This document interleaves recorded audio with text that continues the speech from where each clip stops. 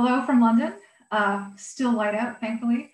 I'm so delighted to be able to speak to you today. It means a lot to me as OT7 alumni of Trinity College, University of Toronto, to return, however spectrally, to a formative site of my thinking, especially now that my scholarly practice has been shaped by the entangled threads of the different fields of critical race and ethnic studies. Today, as Amanda introduced, I'm presenting from my first book, Disaffected, The Cultural Politics of Unfeeling in 19th Century America, which is forthcoming from Duke University Press. As a non-Black settler scholar of color, the writing of this project came out of reflecting on my own unfeeling alienation and of those dear to me through taking seriously the ongoing act of reading queer and feminist of color theory as theory in the flesh. As a junior scholar myself, I often wish that those further along would expose their vulnerabilities sometimes when talking about the research. And so that is a bit of my aim today. And indeed, my whole thinking about unfeeling is also thinking about formed strategic vulnerability and invulnerability. I am here spectrally as a product of what scholar Lisa Lowe has termed the intimacy of four continents, the entanglements of Black enslavement, Indigenous genocide, and Asian indentured servitude that constitute modernity. I was born, have lived, and was educated on the lands of the Anishinaabe, Mi'kmaq, Cayuga, and Musqueam peoples. My family is from the abandoned colonial outpost of Hong Kong, and now working for the former institution that founded eugenics in the former heart of empire, where as of this year, I believe there are only 27 Black women who hold position as full professors. I've been called a machine, accused of being cold. I've chosen to remain expressionless when racist and sexist microaggressions of everyday life have been directed at me. Sometimes the performance of being unaffected is the form of resistance that enables immediate survival and denies them the satisfaction of our affectability. One friend writes she's had a lifetime of suppressing emotions in order to make sure she can get through situations. A moment of quotidian discursive violence happens in a professional setting. You, junior and precarious, weigh your vulnerability and might choose to be unresponsive. But then we turn to our chosen communities where we can be vulnerable in these often oblique social spaces to process, to be seen, to support one another, to organize. I'm attentive to how my friendships, in particular with Black, Indigenous, and other women and queers of color, are what the praxis of coalition looks like. Scenes repeat themselves. A white activist centers their guilt at a Black Lives Matter candlelight vigil. Settlers take over a space meant for Indigenous students. Cisgender heterosexual allies complain about exclusion from LGBTQ2S+. White fragility shatters in front of us.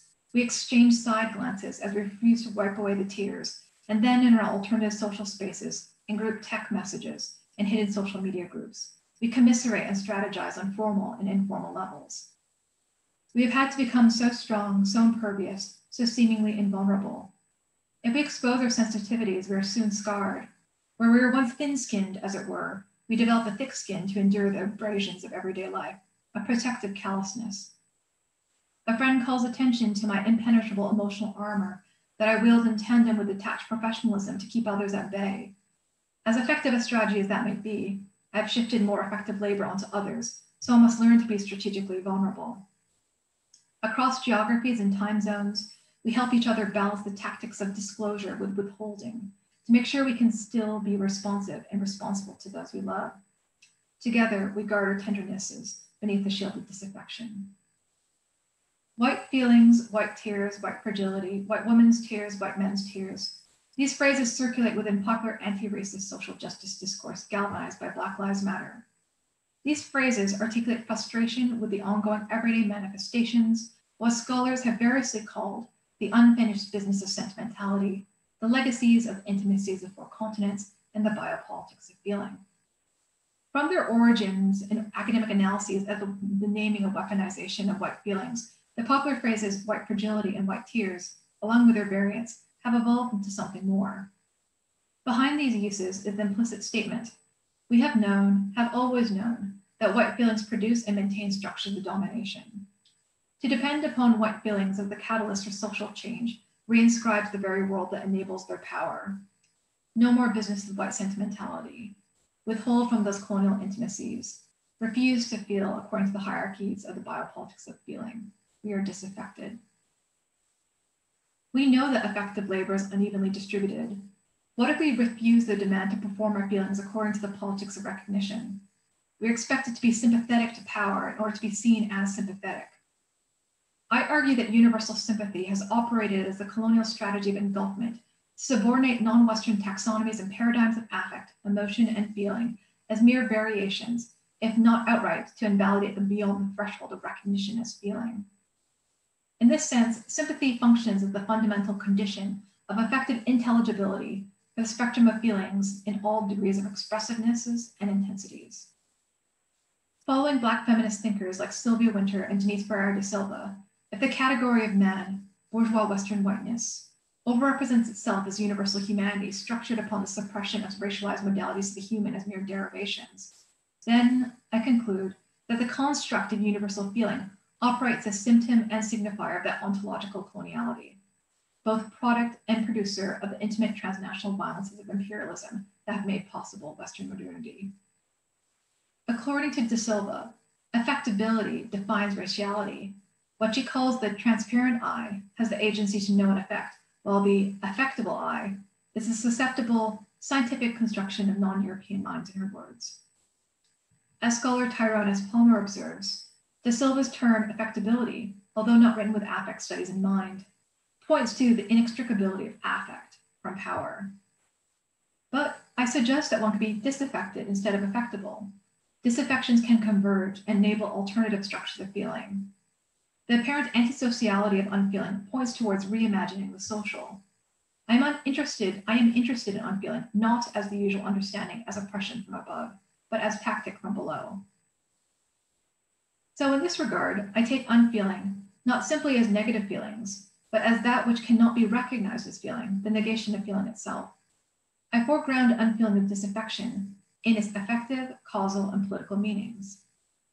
First, I explore unfeeling in both the responsive and demonstrative senses as quotidian tactic of survival that indexes an under-acknowledged spectrum of dissent that may not be legible or instrumentalized towards resistance and vilified for its transgressive potential. Second, I reconsider unfeeling as the critique of the demands of sympathetic recognition shaped by sentimentalism, questioning the liberal project of inclusion. Finally, these antisocial affects may only be perceived as such and vilified because of their insurgent potential for enabling new structures of feeling to arise through deliberate alienation. That is, the reading of unfeeling as oppositional negation functions to conceal the flourishing and renewal of alternative forms of sociality made possible by feeling otherwise. The spirit of my work owes much to both Lee Edelman's insistence on the validity of the antisocial and queer theory, as well as to Jose Esteban Munoz's response that affirms queer color critique in particular can look to the generative possibilities beyond the normative through attending to the horizon of queerness as an opening. In my book, I trace a representative array of queer, racialized, and gendered modes of disaffected unfeeling, emergent within existing structures of feeling from a range of precarious positions within the axes of oppression that constitute the biopolitical hierarchy, such as a few that I name, like unsympathetic Blackness, queer frigidity, and Oriental inscrutability, as categories that collapse nuances of difference.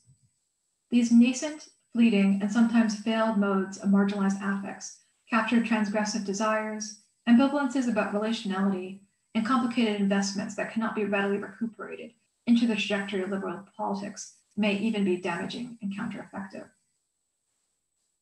Affect studies has a race problem.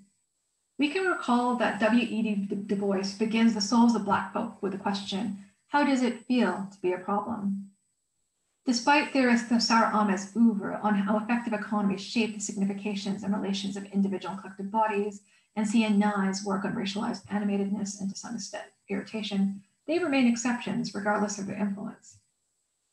Work by David L. Eng and Jasbir Puar have enabled us to better understand how affect operates on geopolitical and transnational scales through diaspora, kinship, debility, and capacity.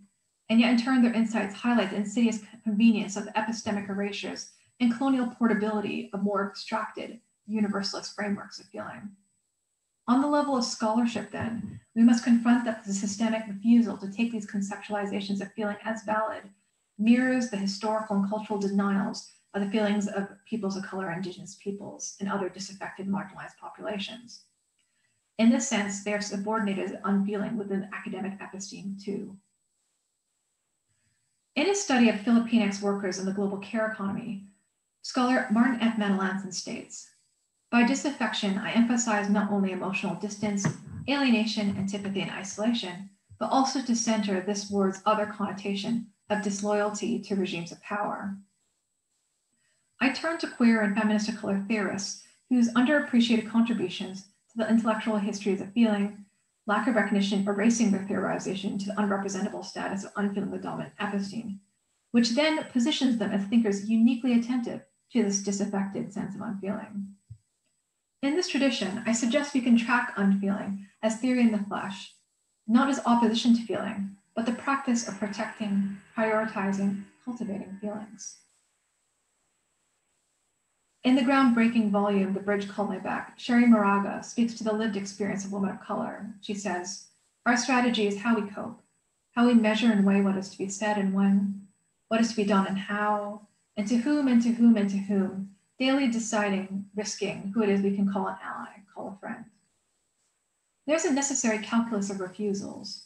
The apparent dulling or lack of affect can be a defensive tactic of everyday psychic survival in a world predicated upon racial and sexual violences. To cope with hurt and control my fears, I grew a thick skin, states Gloria Anzaldúa, or in the words of Audre Lorde, in order to withstand the weather, we had to become stone. Here, the appearance of insensitive unfeeling should be understood as a necessary safeguard for the sensitive psyche, and yet, as Anzaldúa acknowledges, the tactic runs the risk of being misread and vilified. I am not the frozen snow queen, but a flesh and blood woman with perhaps too loving a heart, one easily hurt. Uncritical valorization of unfeeling as triumphant ignores its risks, for Lorde notes that the cultivation of a stony exterior can lead to Black women hurting other Black women. We bruise ourselves on the other who is closest. Unfeeling is a dangerous gambit, but the pathologization of its manifestations obscures how cultivating unresponsiveness and inexpressiveness are effects of structural alienations in the culture of sentiment and symptoms of dissatisfaction. Nonetheless, these writings by queer women of color testify that unfeeling used strategically can be put in the service of the eventual flourishing of unfeeling, as with Anzaldúa's figure, the India mestiza. She hid her feelings, she hid her truths, she concealed her fire, but she kept stoking the inner flame. Anzaldúa resists the pressures to disproportionately attend to the feelings of others. She still has to still her eyes from looking at their feelings, feelings that can catch her in their gaze and bind her to them. To choose not to care, not to be moved, pushes against the expectations of affectability. Anzaldúa works to try to consciously reshape her structure of feeling, not just through affirmation, but also destruction. She says, those I don't want, I starve. I feed them no words, no images, no feeling.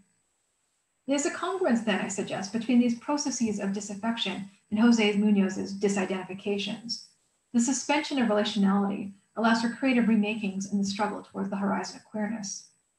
A radical politics of liberation requires a break from old feelings and attachments.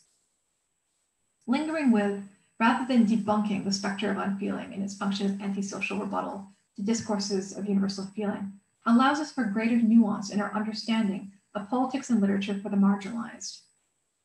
In contradistinction to the insistence on affect in relation to attachments and porousness, we need to acknowledge too the effective importance of detachments and boundaries. What possibilities when we open up and explore the implication of Edouard Glissant's right to opacity in terms of feeling? Can a calculus of uncaring allow us to help to better care for ourselves and others? And so for today, I present two modes of unfeeling with their racialized genealogies. Unsympathetic Blackness and Oriental inscrutability. If colonial intimacies of Black enslavement, indigenous dispossession, and Asian indentured servitude were the conditions of possibility for the hegemonic biopolitics of feeling, then how might the counter-intimacies of Black, indigenous, and Asian solidarity remake that world by feeling otherwise? And so for the final part of my talk, I present two modes of unfeeling with their racialized genealogies. First, unsympathetic Blackness aligned with indigenous disaffection, and second, the ambiguous place of Oriental inscrutability. I will sketch what I perceive as the dynamics of comparative racialization and colonization at play, but also the potential for what I call counter-intimacies against the essentialization and polarization of racial difference as exclusionary and antagonistic to coalition building, and ultimately towards the possibility of different worlds. So back to the 18th century. According to philosopher Adam Smith's definition that opens the theory of moral sentiments, sympathy enables the recognition of feelings. Whatever is the passion which arises from any object in the person principally concerned, an analogous emotion springs up at the thought of his situation in the breast of every attentive spectator. In this regard, I want to emphasize the foundational nature of sympathy as more than a historical antecedent. Sympathy is the fundamental mode of apprehending affects, feelings, and emotions, and deeming them legitimate. Later, Smith abandons the guise of universal abstraction to reveal how the schematics of sympathy reproduce the material relations of colonialism when he shifts to the global stage. He complains, unlike civilized nations, these barbaric peoples of color are prone to falsehood and dissimulation. He says, "It is observed by all those who have been conversant with savage nations, whether in Asia, Africa, or America, that they are equally impenetrable, and that, when they have a mind to conceal the truth, no examination is capable of drawing it from them." These Asian, Black, and Indigenous peoples deny affectability, not caring about whether they're sympathetic to Western scrutiny. And Smith is unsympathetic in turn, unable to recognize these racialized and colonial feelings, or colonized feelings. Following what De Silva would call affectability, he's unable to comprehend the possibility of the emotional complexity of peoples of color or the validity of their affective interiority as fully human subjects. To only acknowledge sympathy as feeling cross difference erases its violent origins in the matrices of domination that produce the system of racial difference, limiting our understanding of the hierarchies built into the concept that has been foundational to the geopolitical configurations of modernity, including the construction of the United States. To attend to the erasures of this unfeeling, we must read the archive in oppositional ways. In Smith, for instance, we can discern the anti-colonial disaffection of those equally impenetrable peoples of Asia, Africa, and America that prefigure 20th century articulations of third world solidarities. And so for my first example, in 1853, Frederick Douglass and Martin R. Delany had a heated epistolary debate published in Frederick Douglass's paper that Black scholars like Richard Yarbrough have considered represented of persistent disagreements between Black thinkers about political tactics. Overlooked in this iconic exchange, though, is Delany's recourse to narrative. In what he calls an old Indian story about a white man and an indigenous man hunting together, the white man unevenly distributes the game between the two of them, and eventually the indigenous man confronts his so-called friend on this inequality. Says Delany, "I feel somewhat as this Indian did. I grow weary of receiving the buzzard as our share, while our tellers get all the turkeys. That is not the way to tell it to me." The dualities of indigenous settler and Black-white are distinct but overlap. Delany identifies himself, and by association, other discontent Black Americans, with a frustrated, unnamed Indian who is relegated to an abstract past. Hunting game analogizes the problems of American nation building, where cooperative ventures with white friends reproduce structural inequality. Indeed, we might think of the work of Glenn Coulthard in this respect. "I feel somewhat as this Indian did," Delany writes, re-theorizing the racial dynamics of feeling between disaffected Black and Indigenous peoples, dissociating from the right feelings of white people, held up as the universal basis of sociality and citizenship. In his only novel, Blake, Delany imagines the ways in which turning away from white feelings allows for a Black-led transnational insurgency of disaffected peoples for the transformative abolition of that world. What happens when Black, Indigenous, and other peoples of color are disaffected from colonial hegemonic structures of feeling? How might solidarity be produced by turning away from intimacies with whiteness? For Delany, white feelings are not one of the master's tools that can dismantle the master's house. Short plot overview. Henry Holland, who is eventually revealed to be the titular Blake, goes on a quest for justice for his enslaved family that takes him across North America, West Africa, and Cuba, tracing the global tentacles of the slave trade and subverting them by establishing a transnational network of revolutionaries of color, foregrounded Black participants. But before he connects with an insurgent community of historical Black revolutionaries, he meets with the Choctaw Nation to discuss the complicated history of Black Indigenous coalition, which struggles with the Indigenous enslavement of Black people, Black participation in settler colonialism, and the erasure of Afro-Native peoples. And before these difficult conversations can take place, a white man who uses the N-word and is ostensibly linked to the Choctaw is pointedly removed from the room as a distraction by the nation's leaders. In both Delany's scientific writings and his novel, scholar Britt Russert suggests that he explores how fugitive bodies become vectors of force and affect change in the world. And so, briefly turning to his scientific writings, one of his essays, The Attractions of the Planets, argues that all scales of reality are governed by what he calls a law essential to matter, a mutual attraction and repulsion, which lead to the beautiful economy of the revolutionary arrangement. Reflecting these cosmic laws of reality that invalidate the flawed laws of humanity, the novel experiments with a revolutionary arrangement of Black, Indigenous, and other peoples of color, cohering both through mutual attraction and disaffected repulsion from white sentimentalism and its apparatuses. One could say that following the fear of a Black planet, there's a crawler anxiety about how such a world could exert its forces to pull other disaffected peoples into its orbit, to reconfigure an entire system. These forces of attraction and repulsion are at work in the summit in Cuba, where the narrator tells us, there was a greater tendency to segregation instead of a seeming desire to mingle as formerly among the whites. Masses of the Negroes, mulattoes, quadroons, Indians, even Chinamen could be seen together. In this line, we can note a number of key points. Foremost, the deliberate exclusion of white people in order to emphasize the convergence of peoples of color assembled around Blackness. A listing of these people that suggests a spectrum of radical involvement according to race. This catalog perhaps indicating degrees of biological structural proximity from Blackness to whiteness. The dubious inclusion of even Chinamen, acknowledging Asian indentured servitude. Delany also adds a footnote to his inclusion of the Indians, noting, for many years, the Yucatan Indians taken in war by the Mexicans were sold into Cuba as slaves, a fact that authenticates the indigenous presence at this gathering and a reminder of shared histories of racial enslavement. Like the Order of the Revolutionary Planets, these peoples of color are joined in revolutionary movements without the collapse of difference.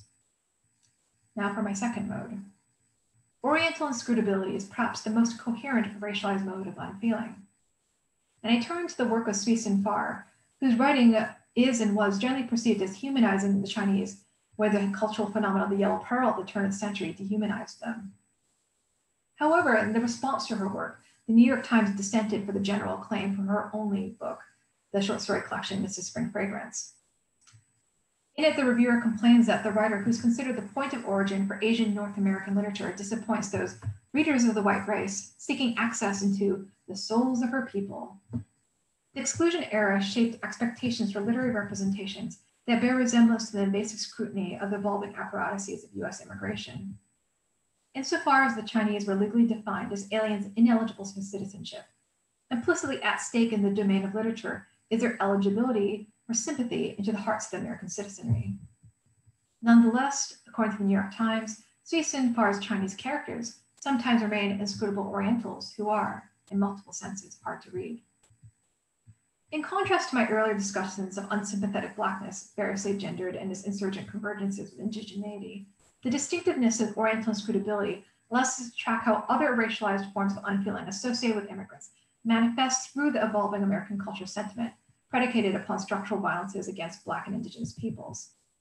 Its nameability and continued fetishization to me also indicate the relative respect allotted opacity racialized as Asian as opposed to Black affects, which were readily deemed illegitimate.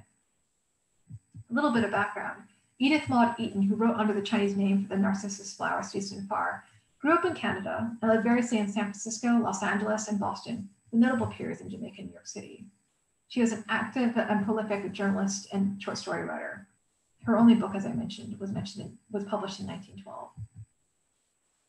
From her memoir, the Chinese people may have no souls, no expression on their faces, be altogether beyond the pale of civilization, but whatever they are, I want you to understand that I am a Chinese, she declares. This is a moment, is a kind of racialized coming out in her Chineseness that shadows how she, as a light-skinned mixed-race Asian person, is read phenotypically as white.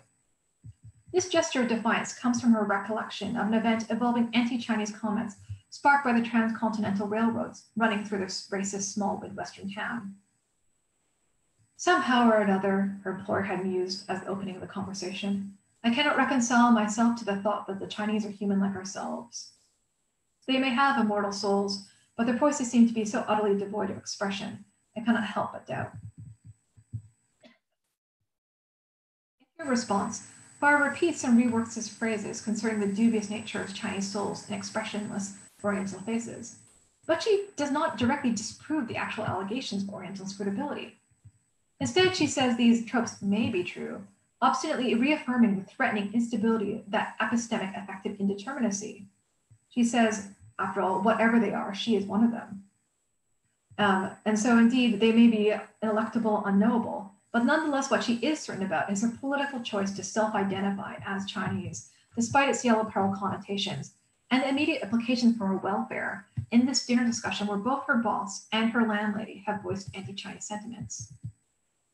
Although in her writing, Farr draws attention to the disparity between the expectation of Oriental inscrutability and her own hypersensitivity as a disabled, possibly queer, mixed-race woman, she does not seek to fully abolish the multifaceted stereotype of Chinese in feeling. Her retort is not a refutation, but rather a reclamation of that form. At the end of her memoir, she expresses a desire to visit China before she dies, but archival evidence indicates she never did. Instead, the one place outside North America she lived was Jamaica, when in her memoir she identified herself as one of the brown people of the earth, a gesture distancing herself from whiteness and seeking affiliation with other peoples of color. Across her writing, there are glimpses of Black, Indigenous, and other women of color characters. As I argue elsewhere, these representations are suggestive of a rethinking, however flawed, of racial global hegemony characterized by Lislow as the intimacies of four continents, towards the possibility of the counter-intimacies of solidarity. And indeed, thinking back to Martin Delany, as he says, he imagines the Negroes, mulattoes, Quadoons, Indians, even Chinamen, unquote, drawn together the Caribbean, vibrant with the potential of decolonial revolution. Reading her oeuvre then, can one hope that Oriental inscrutability might be less furtive than fugitive, not just running away, but running toward? In turning these inexpressive Chinese faces to look away, what can one look towards instead? And so I wonder, what critical demeanors and ways of being together emerge when we reclaim unfeeling from its demonization as moral social annihilation? Consider how its appearance of negation does not obviate or even conceal, but can sometimes even enable generative and insurgent capabilities. The declaration of I don't care can meet we don't care. A mode of self-care grows into collective care. We can be disaffected together. It is no accident that during the later development of this entire project of Unfeeling, I find myself writing about solidarities between Black and Indigenous and other peoples of color, because that is what kept me alive. Detaching from and decentering hegemonic feelings is necessary for flourishing. Yes, we are unfeeling and perhaps should be feared, because that is the tool we can use to tear down dominant structures of feeling to build anew. Let us embrace this tactic as part of what Sarah Ahmed calls the Killjoy survival kit. Now, empathy, not sympathy, tends to be the word that circulates today. The logic goes that sympathy was the false feeling that masks and reinforces power differentials, but empathy is a truer form of feeling cross difference. Empathy is good, sympathy is bad. This semantic shift, however, disavows the episteme which produced universal sympathy by offering up a new term for the unchanged concept bound to the same biopolitical hierarchies undergirding the liberal politics of recognition. We need to reconsider how we approach anti-racist social justice work in our institutions, pedagogy, activist spaces, and workshops. As we critique what Glenn Coulthard calls the liberal politics of recognition and inclusion, can we address the necessity of the anti-social and exclusionary moves by the marginalized?